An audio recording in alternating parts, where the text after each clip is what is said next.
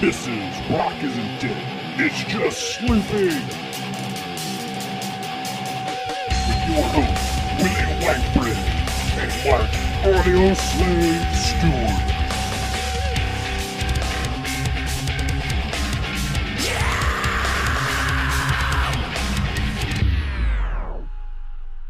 Hey, welcome back, motherfuckers, to another episode of Rock Isn't Dead, It's Just Sleeping, with yours truly, the ever-illustrious and gorgeous Willie Whitebread, the gray-foxed audio slave, and the ever-so-recently married downtown Joey fucking K. Hola. Como estes? Hello. Hello. And today, specifically today, this week's episode is on our personal Mount Rushmore of musicians, and our Mount Rushmore of reject musicians that we don't feel like. So should've that gotten means famous. it's just the top It's musicians. a really fancy list. It's just Saying four top four. four musicians. 4 musicians. And then an anti-Bizarro World negative Mount Rushmore. Did Yeah. you guys make your art project like you're supposed Oh, I to? drew it. Yes. I Okay, drew the good, whole good. fucking mountain. Yes, and I also want to point out this is a very pivotal time in Rock Isn't Dead podcast history because the audio slave hand wrote and researched notes. Look, I brought these little fucking notebooks, and his is twice as big as Yeah, mine he now. bought out this So what can I do? Constitution of the United States. It's This is on just- parchment. This is actually my son's homework. He wrote it. He wrote it with feathers. It's bullshit. Yeah, it's fantastic. All right, so Mark, start us off. Who is on your number 1, or actually we'll say number 4. We'll Number start from the 4, yeah, we're bottom. gonna start from the What's your bottom. number 4 on your Death, Mount please. Rushmore? Death, please.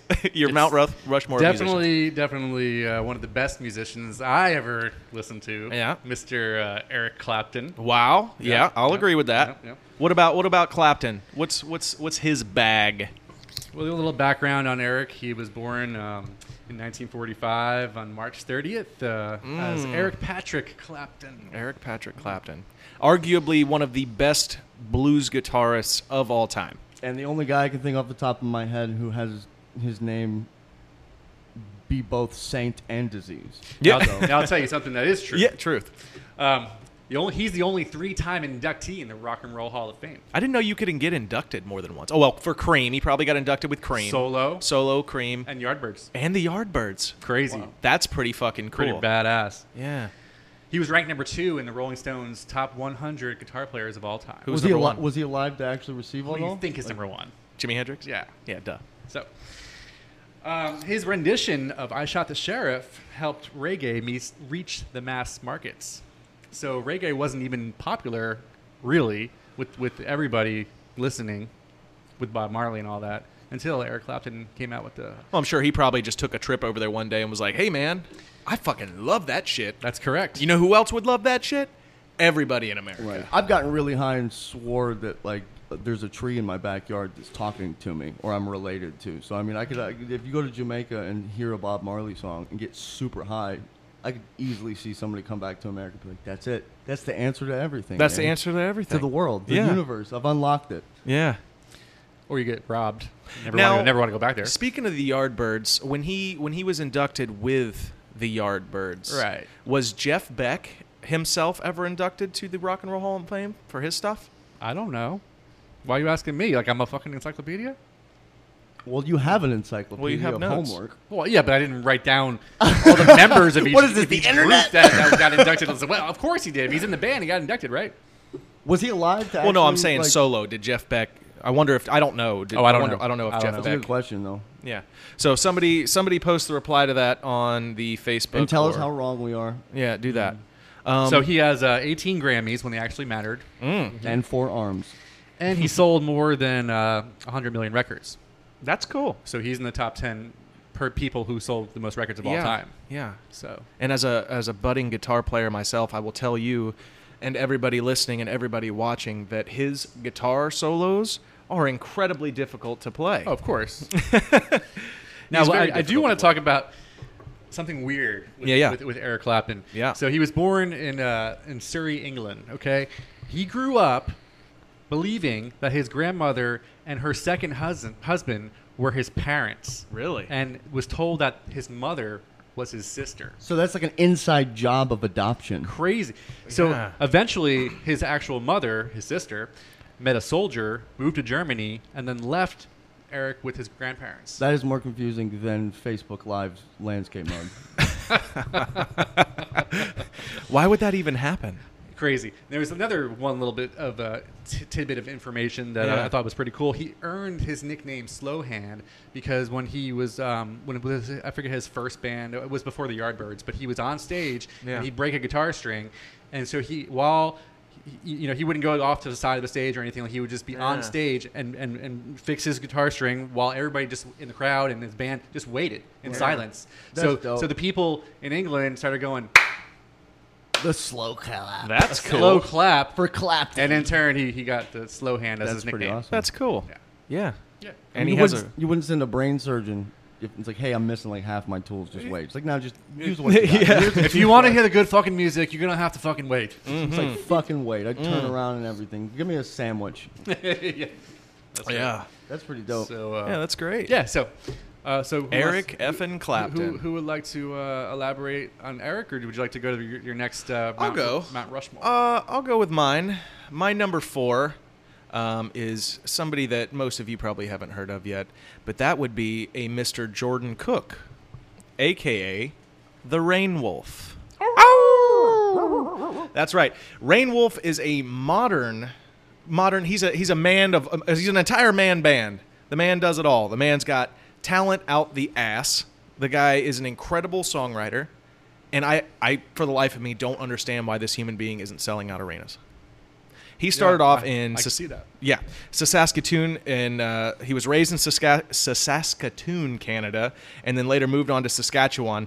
And by age 15, he had a blues rock trio band, and that was featured in the Switzerland Jazz Festival, and he played in front of 3,000 people at this jazz festival. And then he started picking up a little bit of fame here and there.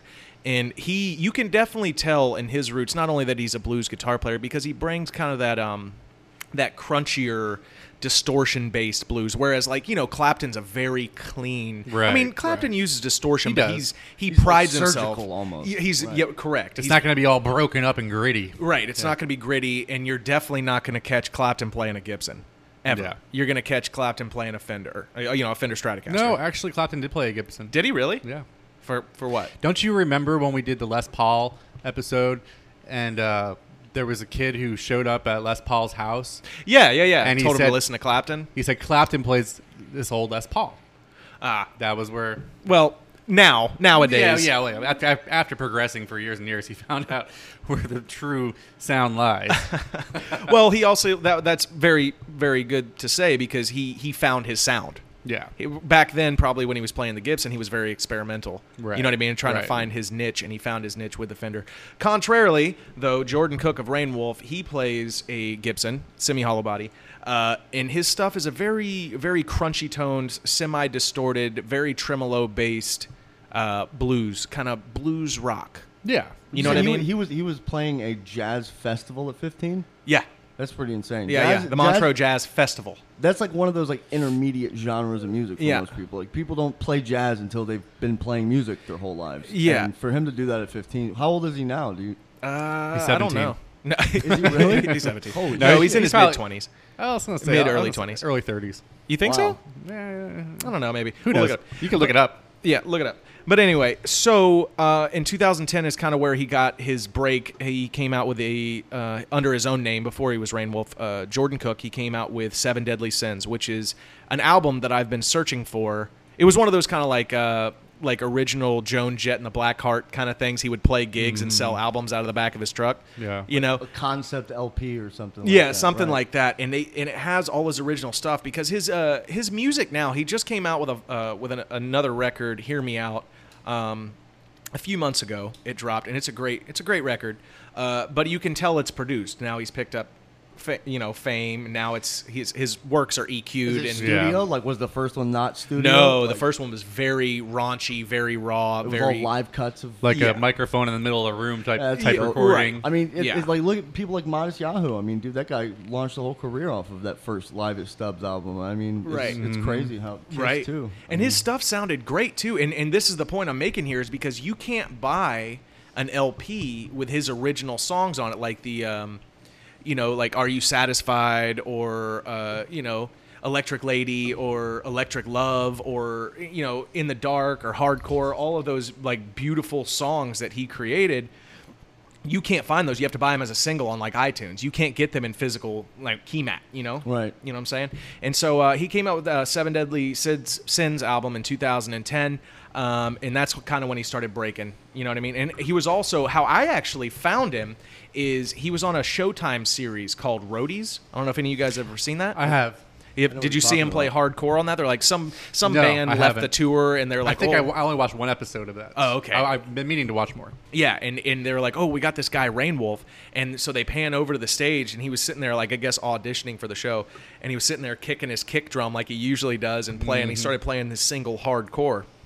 And I was like, I almost dropped the fucking remote. I was like, it's the savior of rock and roll. Here he is, right here, the fuck in front of me. You know what I mean? Like, Yeah. I was a huge Rainwolf Dude, fan ever that's since like then. a feeling you don't get much Oh, ever. it I, mean, was I remember unreal. back in the, like, do you remember like when you'd record shit off the radio with like cassette tapes? Oh, yeah, Like, and yeah. you'd hear something you just loved, and there was no internet, so you had to just like, oh Yeah. my fucking god, I don't know if I'm ever gonna hear it again. So you Yeah, have to, and like, I have to run, find it find now. a tape. Yeah.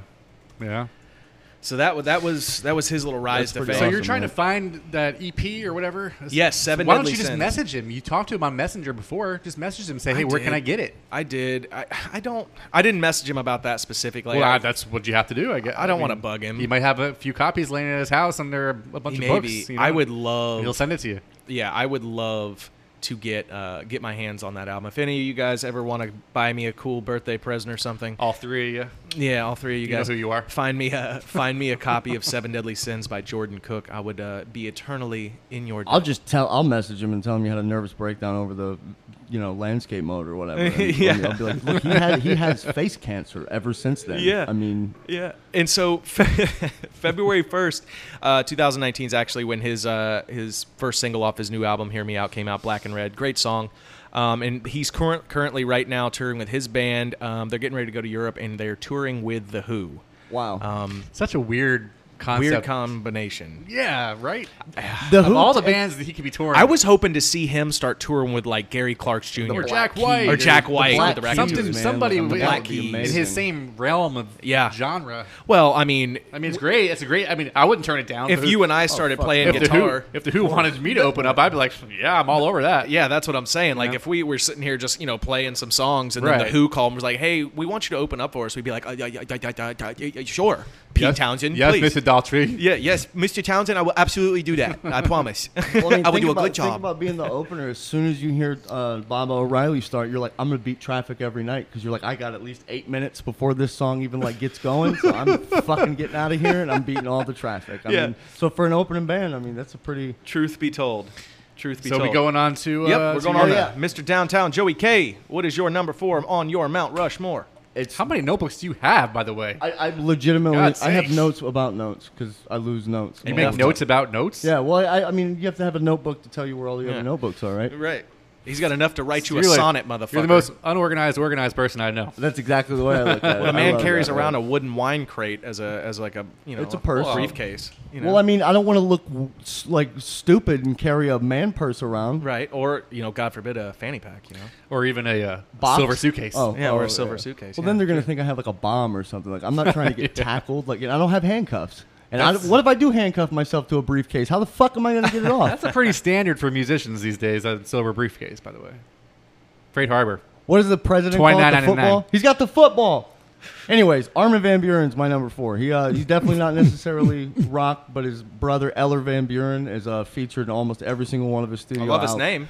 Yeah, and Do you not know who Armin van Buren is? No, I do not. He's probably one of your favorites. he like legitimately like he's somebody that to this day he almost isn't even you could never call him a He DJ. may not even push the buttons. Well, he just Looks at the buttons and they push themselves. it's like with the dude you were talking about. I never can remember the guy you just said his name. Jordan Cook? But See, I always want to call him the Night Wolf, and I'm like, that's from like an Ocean's 11 movie. That's not or like right. a weird. Oh 80s yeah, the sitcom. Rain Wolf. Yeah. Yeah, and but he loop stacks. He doesn't DJ. And what it's what is and- loop stack? Well, it's like I mean, basically you have I've 5 seen Van different Buren things. live. He's good. He's I mean, he's the only one that still does it the way it should be done. And Right. I mean, he just He's tranced out. And all of a sudden, you realize he's got like he started all the way to the left. There's 8 decks. There's a mixer in the middle, and 8 more decks on the other side. And all So of a 8 sudden, tracks on each. Right. All of a sudden, he's at the other end of the thing, and you're just like, he's got 12 fucking things going on right now, and you like didn't even.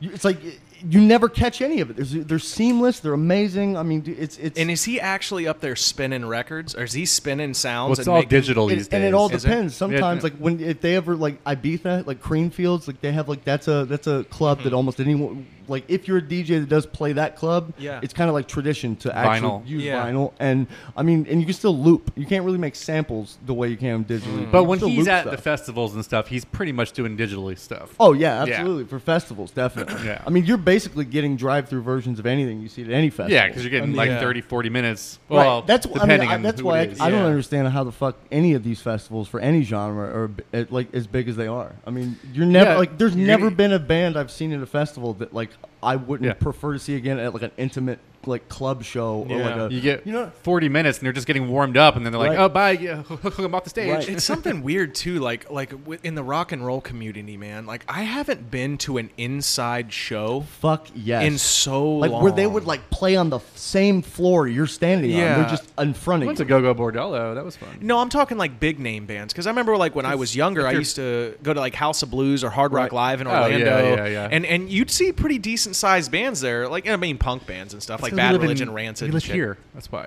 I mean, there's plenty of inside venues here, but It's we lost kind of super the main weird. one, Freebird Live. It's super Yeah, exactly. That was Yeah. that was This the- whole area is they're, weird, They're man. changing. It their, is. Now, Surfer the Bar is changing their song. They're actually going to start making better. Like they're going to go back to the old Freebird roots where they're doing live music. Really? Yeah. Oh, cool. Like Orlando has like the back booth, like Yeah, they'll back booth, the randomly social. have somebody that's like they're an amazing top tier band and Yeah. they're just playing Yeah. next to the jukebox and the cattywampus pool table. I've always Yeah. wanted to say that word out loud. Great.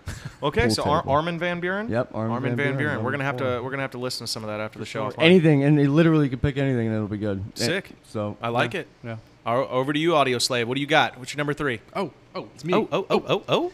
My number 3 is Mr. Jack White. Mr. Jack White. I can get behind That's that. a fucking great one. I can get Oh. behind that. Tell me a little bit about Mr. Jack White. He was born. His name was John Anthony Gillis. John Anthony born in Gillis. 75. Yeah. July 75. Yeah. Okay, so he was born in Detroit, Michigan. He was the youngest of the 10 children, and 10. that's why he's known as the 7th son. Ah. Yeah, I see what he did there. Yeah. In high school, he worked at an upholstery factory as an apprentice. Wow. That's where he met his mentor for the upholstery, as well. His sick threads. He's always got such great Brian fashion Muldoon sense. was the guy's name. So they started a band together in the end. So after they were done with the shop, they would go ahead and they would start playing, jamming out and stuff. So Yeah. that's what happened. He's almost like the OG Johnny Depp the way he dresses. You know Oh, what I mean? thought he So- was fantastic. I so- remember when he came out, I was in high school. I thought he was fucking great. Yeah. So his first band was called the Upholsterers. Ah. Then he met Megan White Uh-huh. when he was a senior in high school at a place called the Memphis Smoke. So it's not restaurant. actually his sister. No. Uh-huh. No. After they were married, Interesting. he actually took her last name, White, because Wow. he liked her last name better. I would too. And he- Gillis. maybe it's something Yeah, to do Gillis. with like pigments. He has way less than she does because that dude is super pale. So, it's like, I just gotta take So the while they name. were True. while they were married, she learned to play drums. Uh-huh. And so about 1997, she was working as a bartender. Mhm. Then they started hitting the big time, playing their little gig, naming themselves the White Stripes. Their first gig was at a little place called the Gold Dollar in Detroit. Mm-hmm. And so despite being married, they, for some reason or another, they thought it was a good idea to tell everybody that they were siblings. Huh. So that people... Why? Well, it's What? kind of probably the same thing like Slayer did. Slayer, somebody in the press had labeled them as satanic. They weren't really satanic. went with it. But they went with it. And then after their first Well, album, they started rolling with the I think pentagrams and all their the reason hell-based was stuff. that people were more likely to buy albums from a sibling band than they were I'm gonna be for honest, a husband and wife. That's the first thing I think of Ah. anytime That's what- anyone, you know what I mean? Like, Yeah. And that's dope. It's like, yo, because most siblings, I mean, I have a sister and, I love her to death, but I mean, she suplexed me literally 4 days ago out in her front yard. I'm not kidding. And like, it's you fight. So it's like, dude, how could you do that with your sibling? We have that Yeah. much of a Yeah. successful band. So Yeah. it's kind of cool. And True. so, and then that point, he was also saying, Megan, we are only dressing in red and white from here on out. And that's what they did. And that's why they had their look for the white stripes, you know. Wow. Jack White was also credited as one of the key artists in the revival of garage rock, if that makes any sense. Yeah. Yep. Yeah. He won 12 Grammy Awards. Yeah. Okay. Wow, fucking 12. All 3 of his solo albums reached #1 on the Billboard charts. Wow. Can you name any singles from them? Oh, I can't. Yeah, I mean, you got shit. Bow, bow, bow, bow, Yeah, bow, yeah. bow, bow. from his Seven solo Nation stuff? Army? Yeah, from his solos. Like, Solo stuff now. yeah, I can't think of anything. It's like you got like what, like for the band, it's like, you know, Seventh Nation Army. Seven Nation Army. And, He's got Icky over Thump. and over and over. Yeah. That's one of them. Their new album was pretty good. Really? Yeah. Yeah. Well, with the Raconteurs when he started the Raconteurs. So yeah, other bands he was in was the Dead Weather, the Raconteurs, and his Yeah. solo work. Yeah, yeah. So, He's But, he's an acquired taste. We talked about Jack White when we reviewed the Raconteurs' new album. I think he's fantastically important to rock music, specifically in the early 2000s.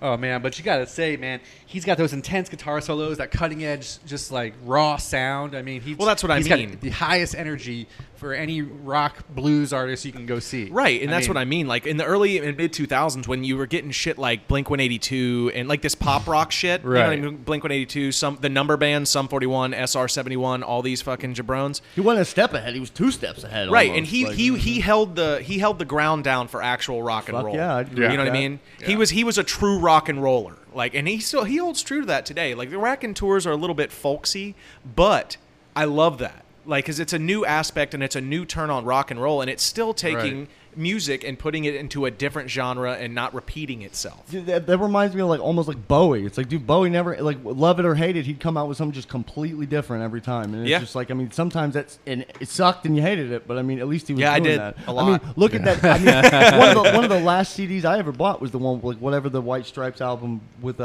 Icky Thump, and it had like Yeah. that little ghost song on it. And I Yeah. mean, you couldn't have 2 songs that sound polar opposite between, Yeah. you know, than those 2. So, Truth. Yeah. Yeah.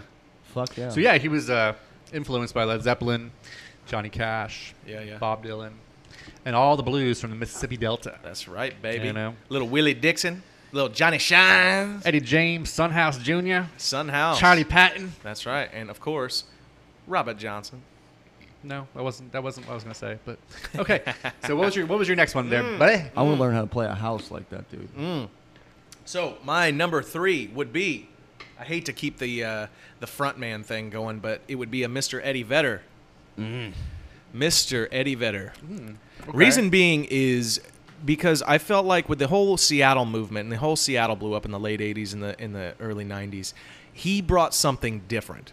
How overshadowed by Kurt was that dude? Like if he is like, Unnecessarily if so. he's like the Ric Flair. If Hogan never existed in Yeah. wrestling, Flair would have been Hogan. Unnecessarily so, because and this is, I think their greatest his greatest achievement musically was something that actually budded him into the community, into the music community, is his collaboration after the death of Andrew Wood from Mother Love Bone, his collaboration with Chris Cornell from Soundgarden on the Temple of the Dog LP, which was a tribute album to Andrew Wood, the lead singer that overdosed at age 24. I know what album. I definitely didn't know that. Oh my it was god! a Like that tribute song album. "Hunger Strike." That was Eddie Vedder's first vocal appearance Oh really? in I rock didn't and know roll. that. And so the whole story of how Eddie Vedder came to be is Eddie Vedder was living in Southern California at the time. I think this was the mid '80s. SoCal is what cool guys call it. Yeah, well, I'm not a very cool guy. Ask anybody; they'll tell you. And so he was living there at the time, and he hung out, like he played basketball and surfed a lot with Jack Irons, which was the drummer for Red Hot Chili Peppers, No right? way. Yeah. Will Ferrell. Yeah. Okay. Will Ferrell. Yeah. Yeah, I loved it back when that actually used to piss him off for real. Like Then they had to drum off together. he like turned it into a joke, but it's just like motherfucker, we know that. You Isn't were it crazy really, how Will? Will Ferrell is also a drummer? It is. It is. Yeah. It is. Bizarre. So bizarre. How bizarre. Bizarro, baby. Vedder had. I don't care what anyone says. Vedder has the best All Along the Watchtower cover ever. Period. I disagree. I loved it. The one on the I I'm think Not There soundtrack. Dave that he Matthews did. Band has the best one. I think Jimi Hendrix has the best one. I think Bob Dylan has the best one. I don't. Nah, neither do I I. can't- I'm Dave It's- Matthews all the it's, way on It's that. so weird that I mean I love I agree with Sweet Caroline. I love Dave Matthews cover of the song Sweet Caroline. I can't even listen to what's his name, Neil Diamond's. It's the same way with Dylan. I mean, who the fuck likes Dylan's version? Shania Otep's version? Is that what you're talking about? Huh? Shania Otep? I don't know who that is. Oh. So Eddie Vedder, he was hanging out with Jack Irons, and right when Andrew Wood died, Mother Love Bone contained future Pearl Jam players, the bass player Jeff Ament and the guitar player Stone Gossard. And Stone Gossard and Jeff broke off and were looking to start another band, and they needed a vocalist. Stone Gossard reached out to Jack to see if he knew anybody, and he goes, "Boy, do I have the guy for you!" Eddie Vedder recorded a demo tape, sent it up to Stone Gossard. The search stopped. They flew Eddie up. The rest is history. But before the collaboration and rise to stardom that Pearl Jam had, they collaborated with Chris Cornell and some of the guys from Soundgarden, Kim Thayil and Matt Cameron, the drummer, and formed Temple of the Dog for a one LP recording of the Temple of the Dog. This was, like I said, it was an entire tribute album to the Mother Love Bone frontman that died. And so Eddie Vedder's vocal debut was on Hunger Strike with Chris Cornell. Do you know the song I'm talking about? Oh, yeah. I I'm know going exactly what you're hungry. talking about. I'm going hungry. Yeah, Eddie goes on. And so that was his first outbreak, and everybody was like, holy shit, especially when the Hunger Strike video came out. That was huge for Eddie Vedder. One left turn instead of a right. That would have been the band everybody knows. Yeah, easily. absolutely. So Easily. And so he ended up joining Pearl Jam, and Pearl Jam's original name was actually Mookie Blaylock. wow. Yeah, which was a player for the Bulls, Chicago Bulls. And so Are you serious? yeah. Yep. Yep, and they got sued. Well, I don't know if they got sued, but I think they got like a stern change your shit. You know what I mean? They weren't big enough to get sued. What were they going to sue him for? Stone fucking Gossard's Gibson? Right. Right. What were they going to do? And so they ended up changing their name to Pearl Jam. However, their debut album as Pearl Jam 10, that was the name of the album, 10, was Mookie Blaylock's player number. Wow. Yeah. So I always thought that was That's pretty kind interesting. I mean, and too with Pearl Jam and Eddie Vedder. I mean, how many people can you honestly say have like a whole generation of people who sound like them? Like once they come in and all of a sudden there's just unbelievable amounts of copycat bands, and he's definitely one of them. He'd be in the top 10 of most fucking. I mean, all of a sudden as soon as Pearl Jam was a thing, everybody was. I mean, even the Family Guy and the Ted movies make fun of the Val shit. You know what I mean? Yeah. Like, I mean, it was a whole generation of people. But I love his collaborative works. In one album specifically, because he does do some solo stuff. Did you ever, in 2007, did you ever see that movie Into the Wild? Oh, fuck yeah. Mile Hirsch. He did the whole album. Yeah. Eddie Vedder did the whole entire soundtrack, fucking dude. soundtrack. It was amazing. It was an insanely good soundtrack. Right. And so his solo works are fantastic. And his collaboration work, because he's collaborated and sung with a lot of different bands. My favorite being when he did Break On Through and Light My Fire with the Remaining Doors after Jim Morrison's death, obviously. He did some stuff with Tom Petty. So the shit that he did with the Doors, and he also sung a lot of songs with Roger Waters. Yeah. So I thought that was absolutely fantastic. So I think he is definitely in my top 4 Mount Rushmore of musicians. Solid choice. I love him. Dude, He's great. I totally forgot about Into the Wild. What a great fucking Yeah. soundtrack. And One I of the did best. actually, ending quote, I actually did see Pearl Jam in Jacksonville about 4 years ago, and I was too drunk to remember the show. I saw him 6 times. You That's- didn't miss anything. Okay, so what was your next? That's really fantastic, Mark. I'm going with another weird one because Sure. I guess Throw it that's out. all I'm doing. Weirder the better. John Williams, the composer. He did Star Wars. He did Hook. He did Jurassic Park, Back to the dig that. Future. I mean, it's legitimately this dude who's probably wrote more music that anybody, like literally anybody, you could walk up to, hum the song, and you could probably come up with 10 that he wrote. Yeah, I can see I mean, that. legitimately. I mean, you just pick a generation and just basically any It's song. like or- Danny Elfman too. Well, and Elfman, I think, has kind of just assumed his role because Yeah. Williams, he retired like 4 or 5 years ago, but came back just to do the new Star Wars, which I didn't really get because it's like he's not really doing anything new. He's just playing the fucking old Star Wars. I don't like the Yeah. new Star Wars movies. No, I fall asleep every time I watch them. I mean the last one I was super mad. I don't ever like mark out over like why'd they do that? I'm like fucking character kind of thing. It was like, dude, but that last Star Wars movie, I'm just like, fucking Luke just is on an island, fucking just hunting Oh, yeah, fish he was. people and like. Well, I mean, Lame. Mark Hamill wanted to fuck out. And he hated you know? it, man. Like, dude, Yeah, the he whole wanted to like fuck out. the way that Force Awakens ended when he was like getting handed that lightsaber, and then the first time you see him in the next movie, he takes it, and that epic moment that we all got cliffhangered on, he throws it over his fucking shoulder and just walks away. Whoever the fuck that guy was that made those decisions, he deserves to burn in hell, and his whole family should get space AIDS.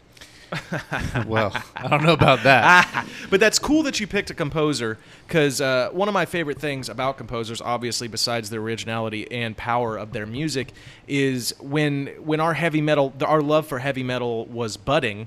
You know, with bands like Blue Cheer, Deep Purple, Led Zeppelin, Black Sabbath. A lot of their songs were derived from composers, classical composers, like Gustav's March of Mars or whatever, you know, that bum, bum, bum. Right. That was like Black Sabbath took a lot of that stuff, and Tony Iommi harnessed a lot of famous composers' natural melodies and music and put power behind them, and that's the metal that we know today. So there's so much power behind A actual lot of music those composers from the dark side Yeah. is coming from the Hammerstein the old vampire movies and stuff Yeah, like yeah. that, Yeah, the man. Hammerstein series. They had all of those soundtracks, like, you know, And it's weird, almost. I'd even say more than some real fucking dark. It's like, dude, some of those like older, songs by those composers. I mean, they're just naturally evil sounding, And it's Like, fantastic and to me. it's awesome. I mean, Yeah. you don't have to see any pictures, and you're just like, that's an evil fucking song. Yeah. like I John dig it. Harrison. He did the Creepshow soundtrack, and that's one of my all-time favorites. Yeah. So it's, Look at classical John soundtrack. Carpenter. That dude, he made a whole John fucking Carpenter. career. But John Carpenter. Did you know that for the soundtrack for Halloween, it was like crunch time? He had nobody doing the soundtrack. He just sat down in front of a freaking keyboard one night and was like, a "Okay, synthesizer, and he just I'm gonna pumps it out. I'm and just gonna was do like, this myself." And dude, to me, I like there's the argument of like, is that more of like the Halloween riff? Like, Yeah. is that more iconic than the Jaws riff? And I think it is, dude. Yeah, I don't of give a course. fuck. I mean, dude, the Halloween song is I could listen to the Halloween song over and Yeah. over. Jaws, I'm like, I'm You get a bored. tumor. I'm so bored. yeah. You get a tumor, this motherfucker. Beautiful. So awesome choice. Hell yeah, Way to man. throw a curveball. I love it. Okay. Marcus. Number three for me is going to That'd be be number two. Oh yeah, Oh yeah, we're on dose. number two. Number two. Look at that, we're on number two. Number already. two, Look at- motherfucker. All right. Josh Homme. Joshua. I knew it. Homme. And I know who your number fucking one is, too. Of Queens of the Stone Age. Okay. Born in 73 Okay. in Joshua Tree, California. People are actually born there. They actually live there. That's not just like They a did, party yeah. spot. Well, it's around the Coachella Valley. It's the same place. Is it a tree? He grew up in I don't know. in a family that was well known in the area. His dad was a private general contractor, so he wasn't too bad off. Radical. He had a normal family. He had a brother named Jason.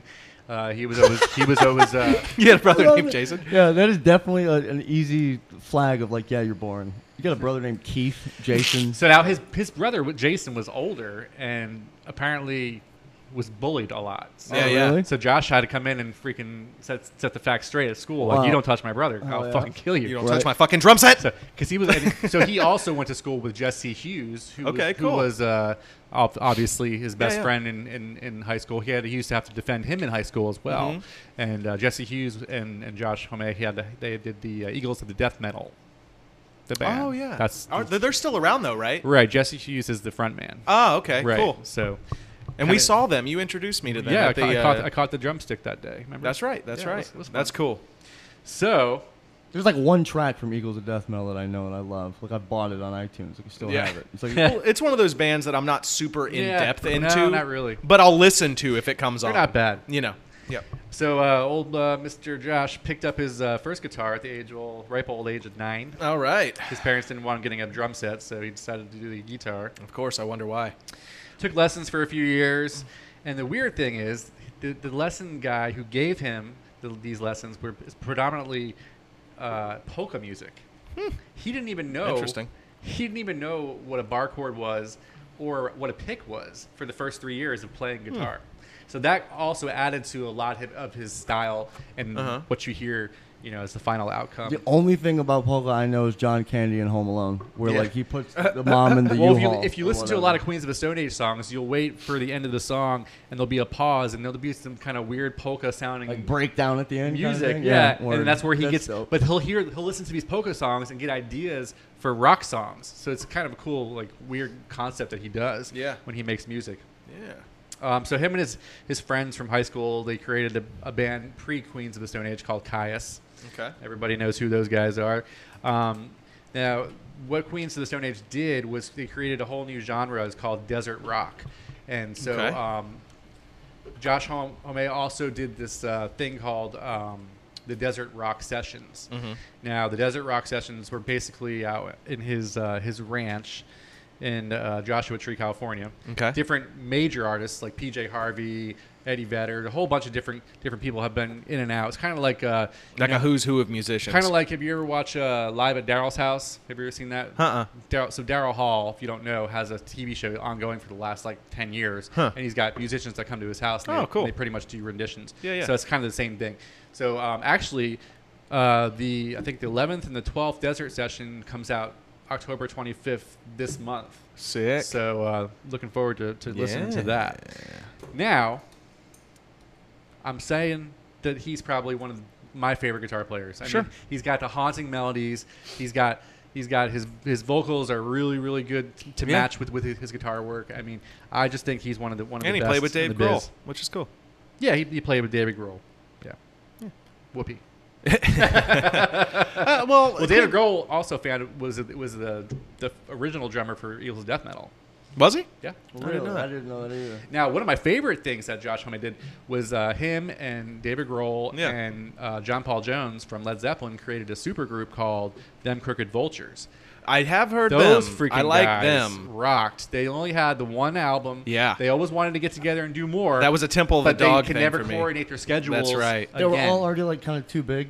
It was a kinda thing, super but- group, yeah, and they It was- just it couldn't was- Isn't it coordinate weird their how shit. that always happens? Like it's Yeah. like in sports, like super groups stay together for like long periods of time and just dominate. Look at Golden State in the NBA right now. But Right, it's like- right. But it seems like in music, it's almost never more Yeah, than like one the- album. They just can't keep it together longer. Right, than that. and Like, every genre has one. absolutely. You know what I 100%. mean? Yeah, Like yeah. the Osaka Pop Stars with the punk rock guys, Right. They were fucking Temple of the Dog with the grunge guys, yeah. Now, one more thing before we go on to One next. more thing, Jackie. He, Josh, his drinking and drugging got out of control. Right. Okay. He had these long tour dates, Uh-huh. and he ran his body into the ground. Right. Basically, his immunities were way down. Yeah. So he contracted MRSA in 2010. Okay. So he actually died from a procedure that they were doing on him during that time. It was a breathing tube that got stuck in his throat, caused him to go into cardiac arrest. So they had to break out the old defibrillator to revive him. Wow. So the doctors, after that, they kept him in isolation for 3 months. No human contact whatsoever. He went into a huge, deep depression. Couldn't see his wife, couldn't see his kids, couldn't see his friends, any of it. He considered music was over. He didn't want to do it anymore. Wow. He delved down into that whole, That whole James giving it Hetfield. up, giving it up forever. Yeah. So the album, Like Clockwork, which Yeah. won a bunch of awards, was almost entirely written about that whole experience in the hospital. Wow. Yeah. Well, I mean, MRSA, the real bad cases, it looks like you got a fucking alien growing out of you Yeah, or something. yeah, So I mean, yeah. I totally understand. We like, had a buddy of mine in high school named Steele who caught it from the locker room, man, and he was down and out for like a fucking month It's or always more, man. it's always like workout equipment or locker rooms. Yeah. Or like it's Well, just crazy. recently, a friend of mine had the really bad kind, and he blew his brains out Really? What? because of it. Well, I hear It was like that bad, huh? He came back. You get like Z-Pack to the point where like you just are fucking. You're just dilapidated. Like I Yeah. mean, to try to get rid of the infection, it's just like I mean, it's almost like chemo, but like in a different way. You know, Yeah. you're fucking your own body up just to get rid of something. You know, and it's But yeah, Josh Homme, he's a excellent musician in my opinion. All right. And IMO. I am fuck yeah. Who's next? Joey K, number 2. I'm gonna move him up to number 1. So I'm gonna flip flop my 2 just based off of what you guys just said. Just Yeah, sitting whatever you wanna here. do. So Okay. Dylan until the last 20 years. Yeah, Bob Dylan. Bob Dylan. So, I mean, I don't think there's. I feel like That's he's a like classic choice. I feel like He's got a couple good soundtrack songs, though, in my opinion. sure, and he's got. There's other people the last who, 20. like just like we were talking about all along the Yeah. Watchtower. I don't know if that was before we actually started recording, but it was like, I mean, nobody picks his version of that. But Nobody picks. I mean, Sitting on the pavement talking about the government. and I mean, Johnny's in the basement. and my sister's seen him twice live at like festivals, and she just was like, the first time she was super excited, and she was standing there for 10 minutes, and she's just like, "Fuck this," and just like, I mean, and she Yeah. was a Dylan fan. I mean, that movie, have changed. dude, that movie, I'm Not There. It's like, I mean, that was one of those weird. Heath Ledger like died in the middle of making it, and that's Yeah. why Kate Blanchett, she looks just like Bob Dylan. If you like, I mean, and like, it's crazy. That Yeah. is crazy. Like, I mean, and she plays it. Obviously, it's not like a girl, but Yeah. I mean, she looks just like fucking Bob Dylan. I would say Bob Dylan is probably not a fan favorite of mine, but he is absolutely a stepping stone musician and one of the founding fathers the of rock and roll. fucking lyrics that dude he told, like the comic book and the movie The Watchmen. That whole story is based off of the narrative he told in All Along the Watchtower. Really? Like, that is it was a narrative that was originally apparently supposed to be a book, and he turned it into a song because he goes like, there's some like semi-famous quote that he was like, I tried to write a book, but I don't know how to write books. I know how to write songs, so I changed my book into a song. That's And it was just fantastic. like, and then somebody was like, I'm gonna fucking turn that song into a book. I love it. I mean, dude, some of the shit he like, the Ballad of a Thin Man, like some of Yeah. those weird like Tombstone Blues. He like- is off the beaten path musician and artist, dude. and some of it is almost weird for the sake of being weird. And Yeah. I don't necessarily dig. And some of it's just like, I'm like, what the fuck are you talking about right now? Right. You like rambling asshole. Yeah. Like you know what I mean? See the marketplace in old Algiers. Yeah. Sometimes it What? legitimate. Some of his What? shit sounds like he's just randomly picking out fucking words in a dictionary, and it's Yeah. just like, oh, dude, but it's interpreted all these different ways, and it's like, well, every way some of Yeah. that shit's interpreted is fucking crazy. There's Yeah. no good interpretation. of Although some of I it. will say this about Mr. Dylan, and I was actually talking to my wife, Kristen, about this. I love his choice in hats. I think he has fantastic hats. Well, you know what? I don't think I've ever had anyone that I'm like, I like his hats. I like Bob Dylan's hats. Fuck And I yeah. talked to my wife and I said, you know what I want for Christmas? I want a Bob Dylan hat. And she said, you will be labeled as the hipster of the generation if you start walking around with a fucking Bob We can Dylan just hat. buy you one of those fucking harmonica things to walk around with all the time. You know, the little things that like prop it up in front of your face. I have like one of you those. did? Really? Yeah. I can't play the guitar well enough to ever have to Yeah, well. use one of those. Yeah. So Well, what about Bob's son? What do we feel like Bob's son? Old Wallflowers. Jacob Dylan. I like them. it is definitely the most seen fucking CD in every Starbucks ever. There is always a fucking, I don't know why they broke up.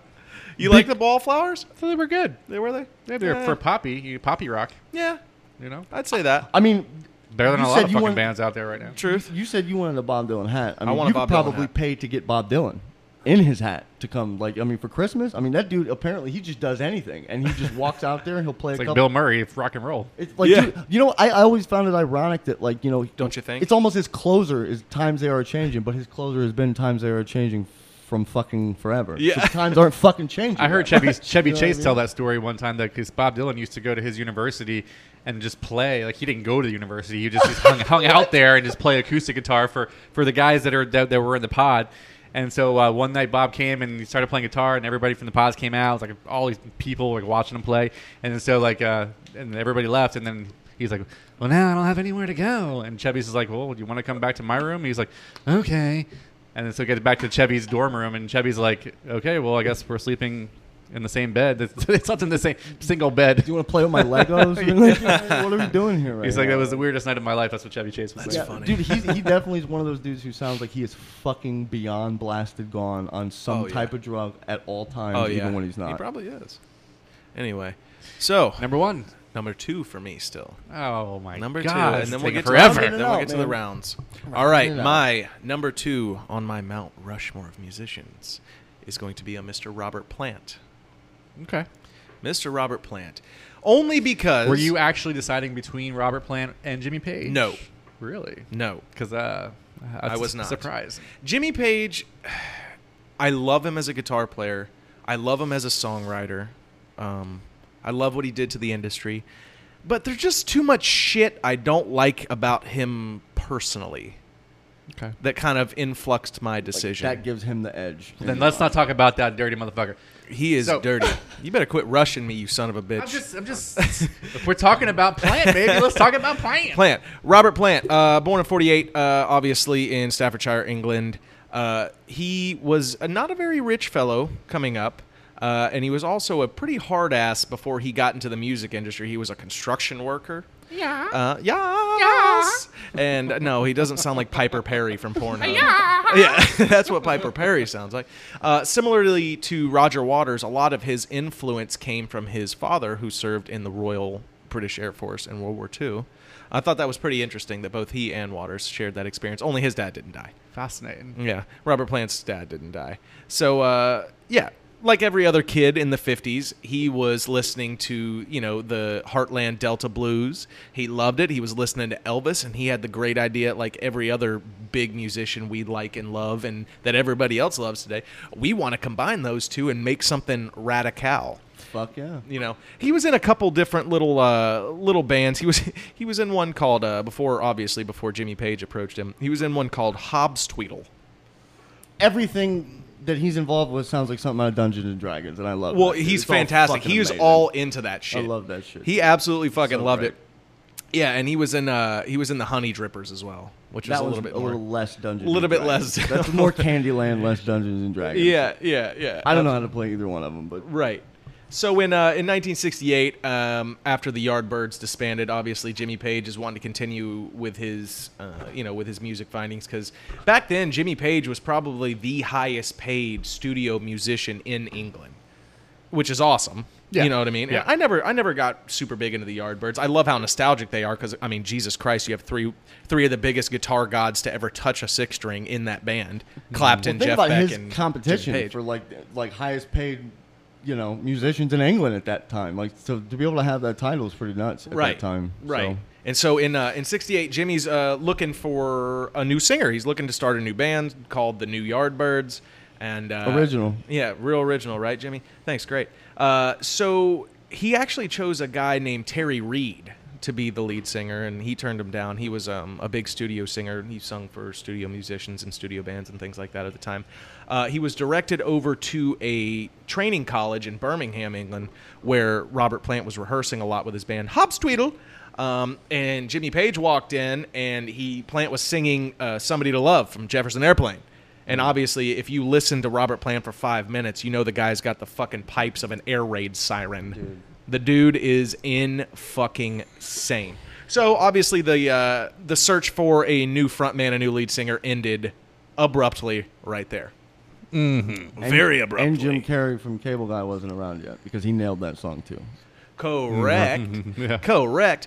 And something of interest that I didn't know about Mr. Robert Plant is he wasn't very experienced in writing songs.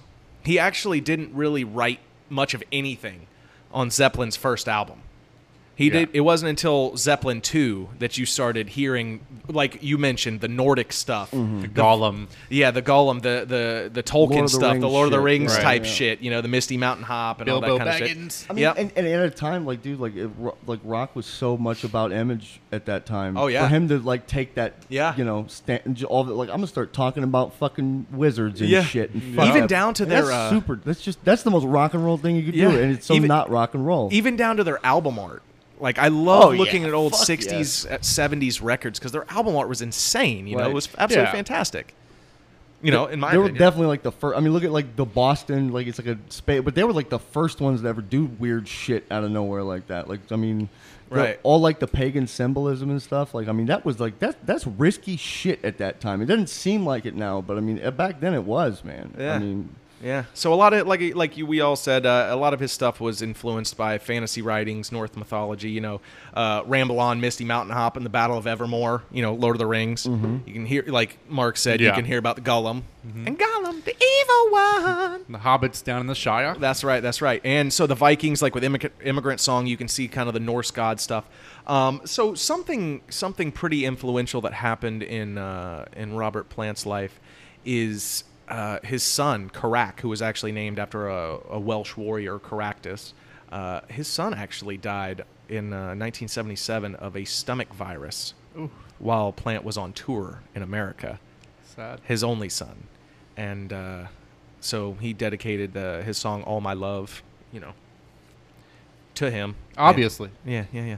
That's pretty sad. It's Clapton's son died too. Yep. Tears of Heaven. Yeah, Tears fell out in of a Heaven. fucking window. That's fucking crazy, dude. And so, No Quarter. That's something after, obviously, Zeppelin disbanded in 1980 after John Bonham died of choking on his own alcohol-induced vomit after drinking 40 shots of vodka in one day. Sweet. Yeah, so I'm that on 32 right now. Yeah. So I'm trying to catch up. Don't get to 40, dude. I don't want to have to. We're just now starting to pick up, man. I don't want to fucking find you dead. And plus, I love you, man. Oh, yeah. So he started doing his solo stuff, and in '94 he did "No Quarter" with Jimmy Page, and that is probably one of my top 4 songs ever. Wow. Period. Yeah, it's a good song. Oh my God, it's absolutely fucking fantastic. I can listen to it a couple times. Yeah, on repeat, for sure. So anyway, that is my number 2. I think Robert Plant, still to this day, there's a lot of scrutiny and a lot of back and forth about Led Zeppelin. Most people, love them, but some people hate them, and for obvious reasons, they did do a couple playoff Dude, of blues he's songs. like the epitome of a rock star. When I That's think right. rock star, Fuck yeah, I yeah. think of Robert Plant. Right, If- walking if- around shirtless, doing his fucking Yeah. strut, If Elvis isn't just as guilty, then yeah. it's definitely. There he is.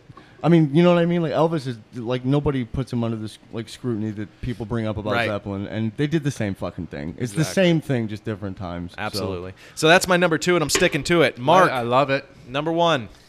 Well, sticking in the British theme. Okay. And I'm going to step away from my frontman on my next one. Okay. I've done all frontmen. that's dope. So I'm so going to to go for speak. the famous English I know guitar what it player, is. David Gilmour. All right, David Gilmour. I can't fault you for it. I knew you were going to pick it, but I can't fault you for it because I love him. 73 years old, this guy today. Still ripping it better than I ever will. It's always amazing just to look at people. It's just like, wow, I'm never going to be that good at anything. Yeah. Nope. Yeah.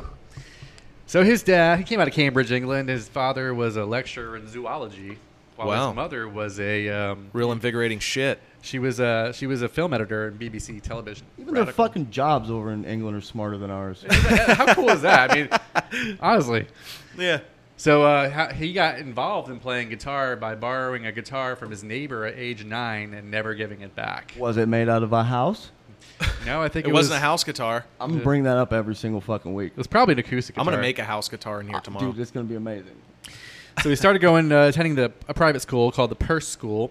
That's where he met his future bandmates, Roger Waters and Sid Barrett. Death. Please. Get on to the death The death of Sid Barrett. He's not. Oh, we're not talking about Sid Barrett. You fool. Death, please. There we go. There we go. So anyhow, he had very much been influenced by Leadbelly, Jeff Beck, Ooh, yeah. Eric Clapton, Jimi Yeah. Hendrix, and Joni Mitchell. And then he also said once, "I copied, so don't be afraid to copy, and eventually you'll get something that you call your own." It's Led Zeppelin. No, that's what David Gilmour said about his own work. Right. So, I mean, I was kind of surprised when I saw that. Yeah. You know, because usually, Well- you're not going to tell people that. Anybody who plays a solo on a guitar and puts a pentatonic scale in there is copying something. All rock music is derivative of somebody. Well, in a 2006 Guitar World interview, this guy Jimmy Brown said his playing was characterized by simple, huge-sounding riffs, gutsy, well-paced solos, and rich ambient chordal textures. I love that. That pretty much sums up David Gilmour in a nutshell. Yeah. I mean, all of his playing styles Yeah. right there. And he's on the that. master of the slide. If you ever see David Gilmour yeah. play, Yeah. when he'll start on a pentatonic solo up top, like take the solo of Comfortably Numb, for instance, you know what I Mm-hmm. mean? He'll stay on the, I believe it's a C minor pentatonic scale, and then he'll slide down, I mean, seamlessly and hit his mark every fucking time like Wow. a sniper. He's been doing it since 1955. Yeah, but even back then, like, look at Live at Pompeii, like when they were just youngsters. What a you know? fucking great Yeah. album. Oh my That- God. that Of course, is yeah. amazing. And the I dirt and love shit. that set. Yeah, that even- set is just Yeah. So, textbook how to construct a set of anything. Like, Right. Some of his awards are included being inducted to the Rock and Roll Hall of Fame. Obviously, he's got a Commander of the Order of the British Empire Nice. in 2003. Whatever Nice. the fuck that For, means. That means he's James for his Bond. services in music at Buckingham Palace. Patty Smith got that as well. She Yeah. got inducted into the same The thing. James Bond. Yeah, it's I the love James all Bond English order. stuff that we don't know about. Right. Yeah, All all high secret profile shit. stuff. High profile old stuff. He won the Ivor Novello Lifetime Contribution Award. Mm-hmm. He also won for his recognition and excellence in music. He won a Q Award, which he dedicated to his late bandmate Richard Wright. Nice. Unless it's a Super Bowl, this is fucking America. I don't give a shit about none of this stuff. He also got a honorary doctorate from Angelica Ruskin University. That means nothing. His most David Gilmour's most famous Stratocaster was the 0001 Stratocaster. 0001. 0001 originally purchased from Mr. Seymour Duncan. Wow. Okay, so Tell me about that. I'm interested in that. this one sold this year at auction for $1.8 million. Holy shit. To him? It's a world record for these type of strats. So basically, what it is, 0001 is probably one of the first Stratocasters produced. it's like a 54, There's like a a question 55. that this guitar is a real one because there's prototypes before it, and the neck could have easily been taken off the original body. But he also owns an early 1954 Stratocaster, believed to predate the commercial release of this model. Wow. Still has that one. Like So the broadcaster. He probably had a Probably broadcaster. a broadcaster. Yeah. And lastly, for charity this year, he auctioned off his famous Black Strat, Ooh. which went for $3.9 million. The God most expensive dang. guitar ever sold at auction. Holy and that, crap. And that was an auction to benefit charity. Wow. That was the one he was doing Was to that- save the earth. to this day, I still, like a 9-year-old, collect toys and shit. And Yeah. Out of Yeah. anything when it comes to, like action figures, Yeah. art, the thing that apparently right now is the easiest to fake and that's actually paying out the most is people making counterfeit guitars. Oh, And yeah. Really? If for some, I guess there's just Chip so Sims and the Chenders. there's so Yeah. little there's so little to prove one way or another about Oh, yeah. stuff. Yeah. Like so, like if you have a picture with a guy and you can make like an almost visual replica, Right. and you can prove you at least met the dude, you could basically get it out like, hey, that's the guitar. Yeah, that's and it. I mean, and what can you do? It's the same shit Yeah. now and forever. It's the Yeah. same stuff. Yeah. So he's got 9 kids. Holy And, shit, he was getting God around, damn. dude. Well, he's 4 from the first marriage. Then he has an adopted son. And then he's got 4 from a second no marriage. wonder he's selling all his fucking guitars. Oh, yeah. How many He's tuitions not, actually, that his guy's net worth fucking is only paying? $110 million. Really? Yeah, only. That's But- it? Yeah, that's it. Holy shit. I can't believe And that. that's why Yeah. nobody ever admits to copying shit. But you 'cause know look what's what happened. another thing that's interesting is that his goddaughter is Naomi Watts, the actress. Really? Yep. Because her father, Peter Watts, was a Pink Floyd roadie during the 70s. She's one of those actresses' names I never could put a face to until I see her. I'm like, oh, her. Yeah. You know what I mean? Oh, yeah, I knew who she is. She's been. I can't tell you what she's been in, but Right. I got to face them. Yeah. Right. I can't. But so if you want to go down the song list of what some of the songs that he wrote for Pink Floyd, Oh, you mean Roger Waters didn't write them all? no, he did not. We can do "Shine On You, Crazy Diamond." Yeah. He co-wrote "Comfortably Numb," "Wish You Were Here," "Another Brick in the Wall," "Coming Back to Life," "Hey You," "On the Turning Away," "Run Like Hell," "Us and Them," "Learning to Fly," Yeah. "High Hopes," "Echoes," "Time," "What Do You Want From Me," "The Great Gig in the Sky," "Have a Cigar," "Welcome to the Machine," "Mother," Wow. "Goodbye Cruel World," Cool. And every single thing after the Final Cut album and on. and all his solo work. Yeah. So the Yeah. Dark Side, there was like what, only 3? So he was the least. That was the least. Well, Roger collaborative he Waters- No, was? those are all just the ones I wrote down. Oh, He's got they're just- more. okay. During Oh, yeah. the Dark Side days, that's a whole nother conversation. Right. That was a power struggle between Roger Waters and Yeah, we and already did Gilmour. all we that. did all that Right. mess. But so that's undeniable. The only reason I didn't pick David Gilmour is because I knew for a fact you were going to pick David I thought Gilmour. for sure you guys were gonna have at least one person on your list that was the same. I mean, I just Nah. I Well, I just know assumed. him. I Right. knew, like, as soon as we talked about it, I texted him. I was like, I guarantee Josh Homme and David Gilmour are on your list. Yep. And he's What like, did I say? maybe, maybe What did I not. say about your list? Yeah, I she- did 2 from yours. You called 2 for mine, and I purposely didn't put them on mine. I saw that. He was like, I guarantee you're going to put Chris Cornell and Kurt Cobain. And I was like, Yep. not going to do it anymore. Oh, would you have? Would you think I would have put Chris Cornell. right? I have a strange historical infatuation with Kurt Cobain, his persona, and his life. His impacts for sure. Yeah, and man. his impact on music community, not so much his music. All right, Joe, number one. It's the reason I had to move it up because you brought him up, and I'm just like, I don't want to.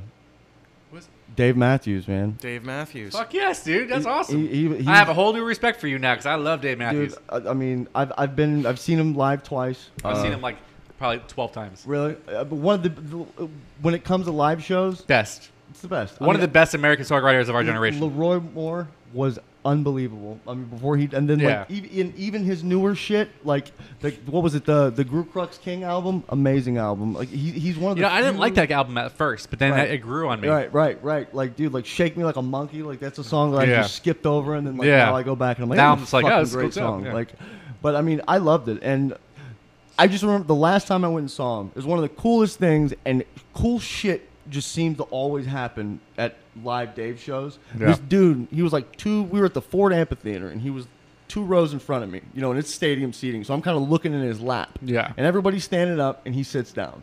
And he pulls out a Frisbee, and he just starts breaking up weed on this Frisbee, rolling these blunts, lighting them, and just sending them. The people would turn around to give it back to him, and he would just point.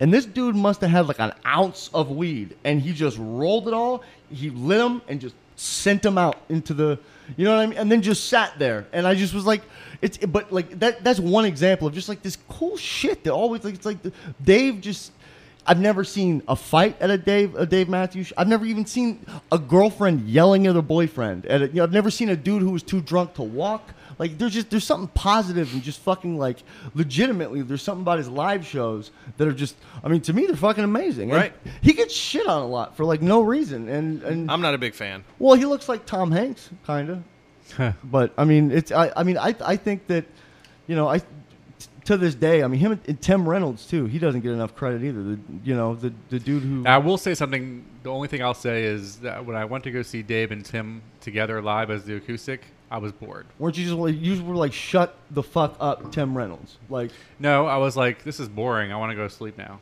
oh really? Yeah. Dude, I to this day, live at Radio City is my favorite. Oh live yeah. album of Back all in- times. Old Dave compared to the latest Dave, he's calmed down a lot. He's it's basically all just get my paycheck and go home. Dude, I like live at Radio City. He goes on some fucking tangents where Yeah. like you're making no sense at all. But that's the Exactly. reason I loved it. Like there Yeah. was so much, you know, there was realism to it. So Oh, yeah, Dave Matthews. Well, yeah. Not a fan favorite of mine, but obviously an You never influential got musician. into him.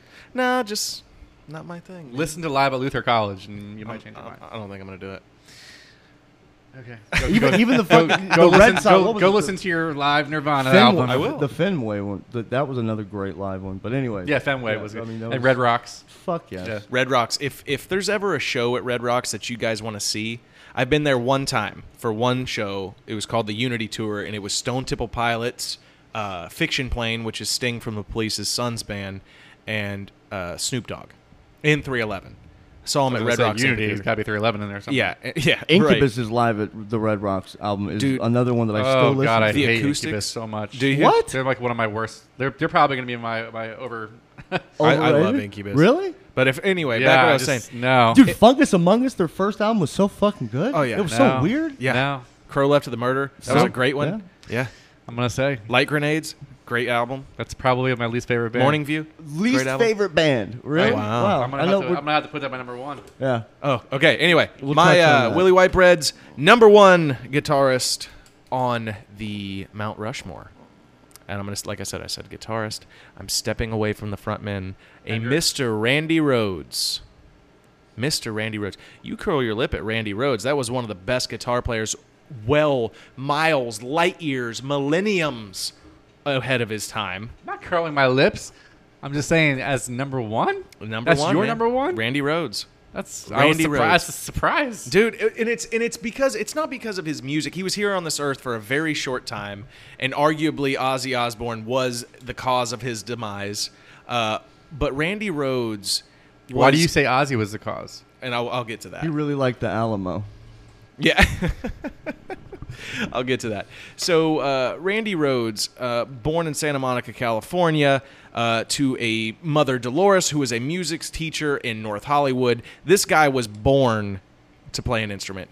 And this is the fucking interesting fact. You know, back then, back in the 70s and even the 80s and even the 90s, they didn't have the internet. They didn't have anybody teaching them. That's so hard to fucking even just grasp, dude. Right. It really is. And so how a lot of musicians, particularly guitar players, drummers, and things of that nature, non-vocalists. Hey, I didn't have the internet when I was growing Fuck up. yeah. I used Right. to have to just rewind tapes of live Exactly. shows and just And figure what out where did- your hands It was go. just I had my friends, and they have friends, and we would learn from each other. I didn't have friends. So where did you learn when you were learning how to play guitar? Right, you would put on a record and try to match the tone, right, and play, or you got taught. Yeah.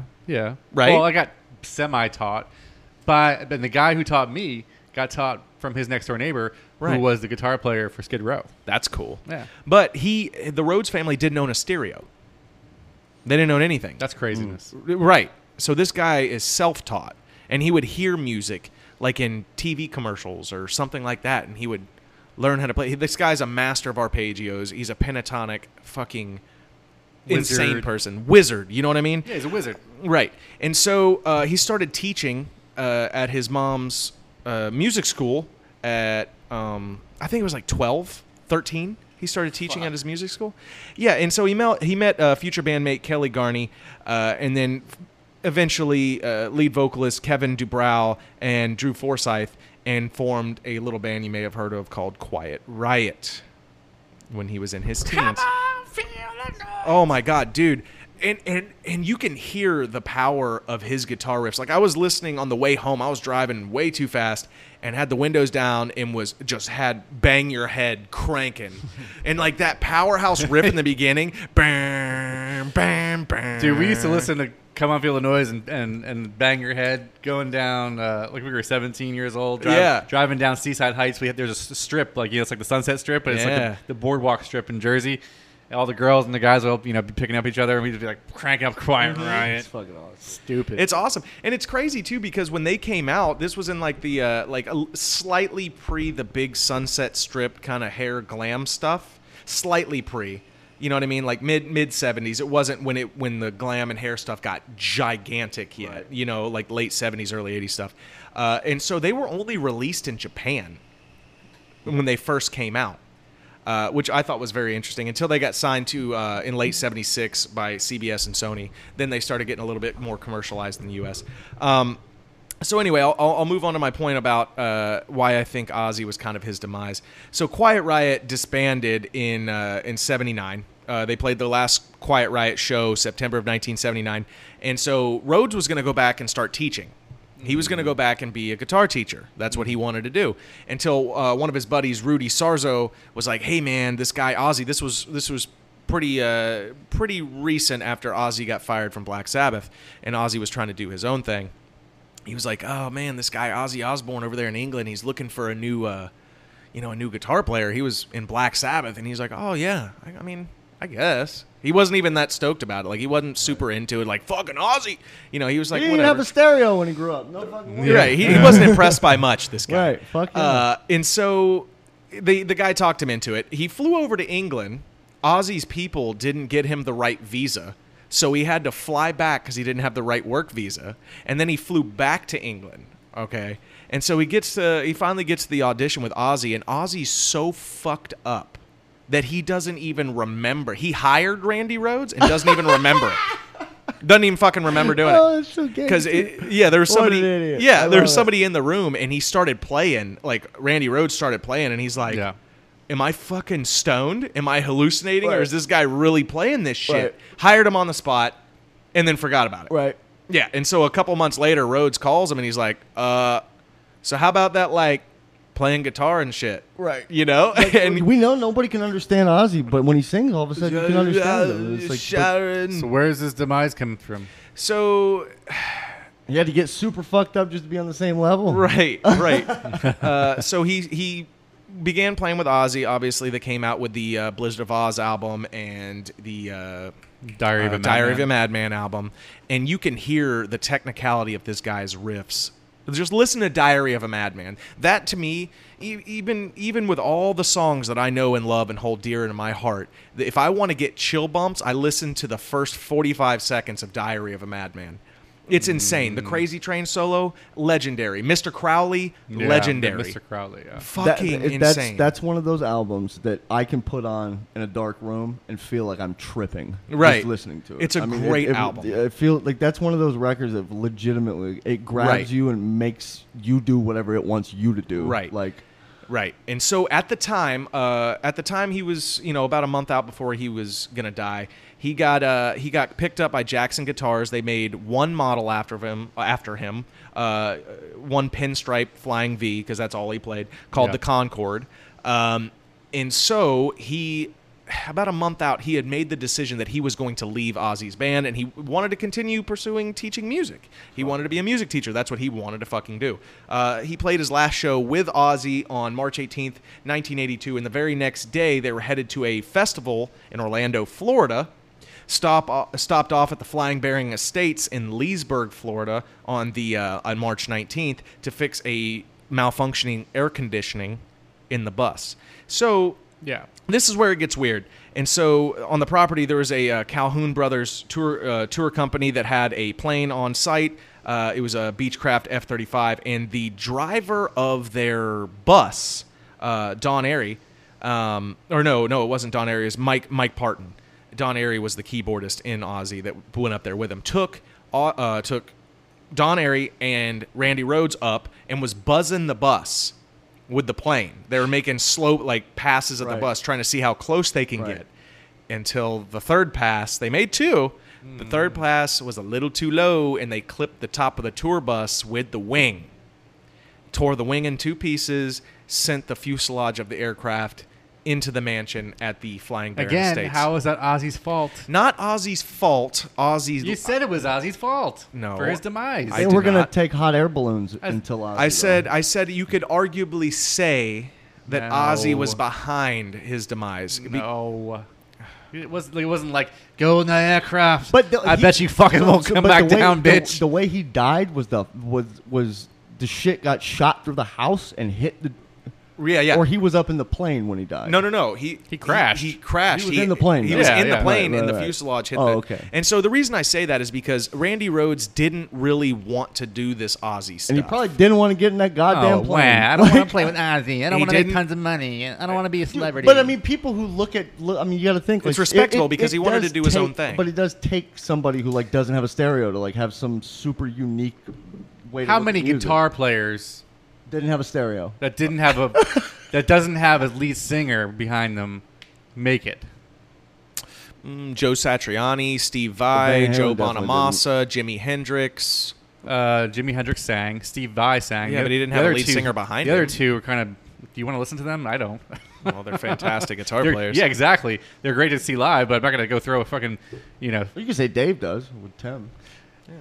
I'm saying. David Gilmour. I'm not going to go pay money to listen to a guitar player. I would. I would pay money just to watch I mean, Ozzy be super fucked up on the stage. But So, anyway, I mean, I so would yeah, love that. Randy Rhoads is probably my number one because of how short he lived and how much I find myself sitting there like a child daydreaming about what Randy Rhoads would have blossomed into and what he would have become had he not died. Can I ask you if he wouldn't would have formed his own band. if Sure, if he wouldn't have brought up Chris Cornell, Yeah. would that have taken your number one spot? It was a tie between Chris Cornell and Robert Plant Mm-hmm. for me. I think Robert Plant's slightly more influential in Iconic. music history and Probably more iconic, iconic, yeah. but Chris Cornell as well. Chris Cornell's up there. Sure. If Mount Rushmore had 5 heads, Chris Cornell would be on Right, there.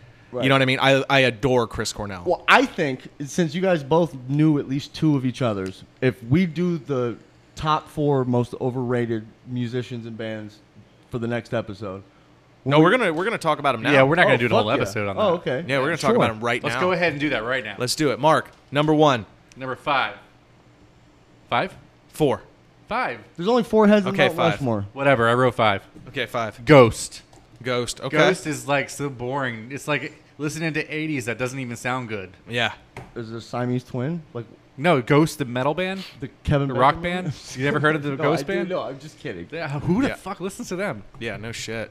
I mean, I wanted to make a fucking potted Plant thing with Demi Moore. Who's your one? Overrated? Yeah. The Offspring is definitely. Oh, man, yeah. I love The Offspring. Yeah, I kind of like them. Dexter Holland's some great. Of some of their early shit was great, and then the stuff that like when I was in high school, everything that was on the radio that Yeah. was new Offspring, I couldn't fucking Yep. stand. The so, over media killed it. Yeah. was bad. Go. My number 5, Dave Matthews Band. Good shit. each their own. A big ass fuck you to our list, and I love that. That's rock and roll, bitches. Yeah. That's rock and roll. That's rock and roll. All right, number 4, Mark. I'm gonna have to go with Imagine Dragons. Okay. They were, they had a promise with Radioactive, but then they just started going into these pander anthems after that, and I don't know how anybody can fucking stand listening to that shit. Yeah. So we are doing the 5 though. Yep. Okay, so 4 is Rolling Stones. Okay. Yeah, I think they're fucking overrated as fuck. I mean, Yeah. they're just the ones that stuck around the Yeah. longest. Brian Jones and Keith Richards, though, love them. Listeners, don't listen to this guy. No, that's legitimate. Everybody's okay. Go ahead. Everybody's entitled to Go it ahead. as long as they can back it up. Lightning round, baby. As long as they can bring it up. Number 4 for me is Bruce Springsteen. Fuck yeah, I agree. Even with though that you one. have I a like picture that. behind you hung up on the wall. Oh, it's just my dad gave me that. Oh yeah, is that what it is? Yeah, my dad gave me that. Okay. Yeah. Yeah, I hear. Anyway, go ahead. Oh, we're going number 3. Bon Jovi. Bon Jovi. Fuck Bon Jovi. Thank you. Fuck Bon Jovi. Richie Sambora, though. Every good song they had What? was in a Guitar What? Hero. That's He's the way I great. look at it, man. Richie Okay. Sambora is a great Go guitar ahead, player. next. Can you skip me and let me just do 4? Sure. Sure, I'll come back to you. Go ahead. Number 3, David Bowie. Really? David Bowie, to me. okay. I never understood it. I never understood the hype. Good songwriter. We'll give him that. His collaborations are the only thing I ever Yeah, liked. right. I mean, and good. Major Tom, Ziggy Stardust. Doesn't do it for me. Classic. No, But Under Pressure was a good song. All yeah, right. it doesn't exactly Number- do it to me. Joey? Iron Maiden.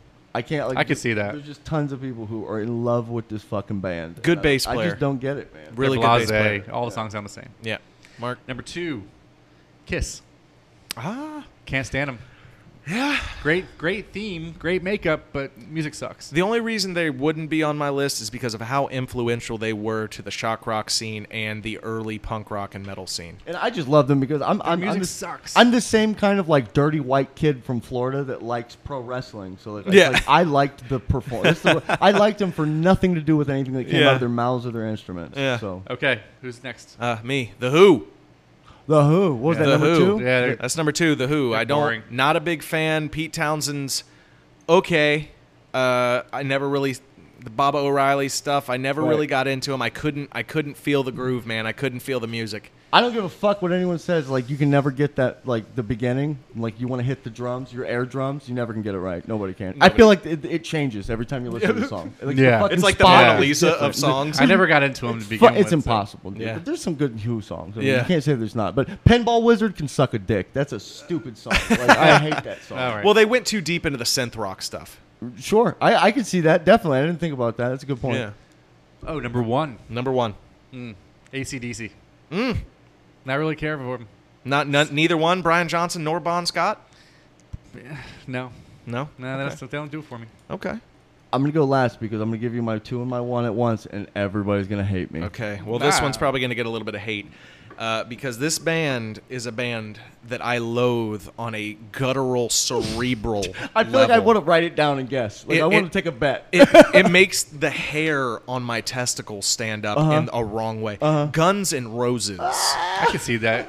I- Axl's voice is screechy. I loathe Guns N' Roses. I like him, but his voice does. What about when he Cheese dove grate on off your the ears. stage to like fucking like we still don't know whatever the dude had. He probably had He had a lighter. camcorder. Oh, is that what it was? He had a camcorder. When you see that dive off the stage, first of all, he comes back and he doesn't have half his clothes on. And, Yeah. and he also just like nobody caught him. Yeah. It's like, nobody caught him. That And dude- because he started a fight with an introverted kid. He was backstage with Kurt Cobain and started a fight with him and had all his cronies What- beat and up then Kurt. like Slash in the Michael Jackson thing where he just Yeah. refused to stop playing the fucking solo. You know what I'm talking about? Where like Yeah. he just kept going and Michael's like he kept doing his little like you know what I mean? Like for like the moment of like, hey, we're supposed to end the fucking song and Right. like, legitimately by the end of it, like there's security guards like coming out and pulling his hands off of his fucking guitar. Right.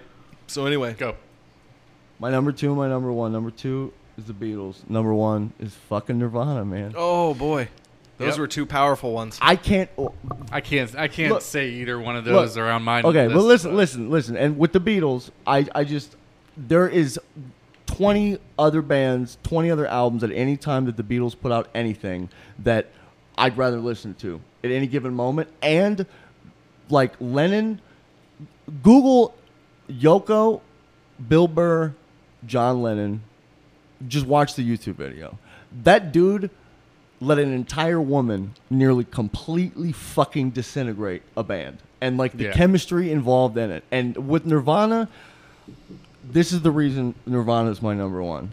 Because anybody who considers themselves a fucking Nirvana fan wants to start talking to me about Bleach and all these obscure ass. It's like, bitch, dude, if you like Bleach, like Bleach. I like Bleach. I like Bleach. I You like know what Bleach. I mean? But it's like, but then also, I don't shit on Smells Like Teen Spirit. That's, Oh, no, you know what I that's mean? a great but song. most people who like claim Nirvana is the best band of all time, it's like they also like best try band to. of all time, It's almost like Zane. they lie as to like what songs you really like. Dude, Right. you know you like Heart Shaped Box. You know you like. Oh, fucking, absolutely. You know what I mean? And like Absolutely. I hate they were the first ever hipster pretentious band that people would walk around and be like. I would agree with that. You know what I mean? They might have started grunge. They also started assholes with I would tight agree. pants. So I mean, like they. I would agree. Yeah, well, everybody Over has there. their opinions. So that's going to finish it up. I'll throw out a couple honorable mentions real quick that almost made my list. Chuck Berry, Dick Dale, Dave Davies from the Kinks. Those These are are three guys overrated? that... Dick Dale's overrated? No, I just didn't know if honorable it was mentions that almost made my Mount Rushmore. Oh, Ever. I thought we No. were only doing honorable mentions for the. No, honorable mentions that almost made my Mount Rushmore. Chuck Berry, Dick Dale, and Dave Davies from the Kinks. Okay. Well, I'm gonna give my horrible mentions All right. for the overrated. Okay. So Oasis, the Ramones, Oh, yes. Sex Pistols, Limp Bizkit, Maroon 5, Nickelback, Creed, Black Veil Brides, and Avenged Sevenfold. I agree wholeheartedly with every one of those choices. absolutely agree. Let's go. Absolutely. Okay, so that ends another episode of Rock Isn't Dead, It's Just Sleeping. If you love what you heard, please give us a rating on Apple, Spotify, Google Podcasts, wherever the fuck you listen to it. We haven't quite picked out a topic for next week. If you have any ideas, throw me an our email. topic next week is the blues. The Blues. Okay, we're And doing the we Blues. have a The special St. guest, Louis Blues, the Drew- hockey team. We have a special guest. His All name's right. Drew. All right, we'll And see if he if shows. you want to fight me over Nirvana, get on your tightest jeans and come find me with your most acid wash flannel shirts, and we love you All right. Well, hey, thanks for listening, everybody. Thanks for listening. We love you. We will see you next week.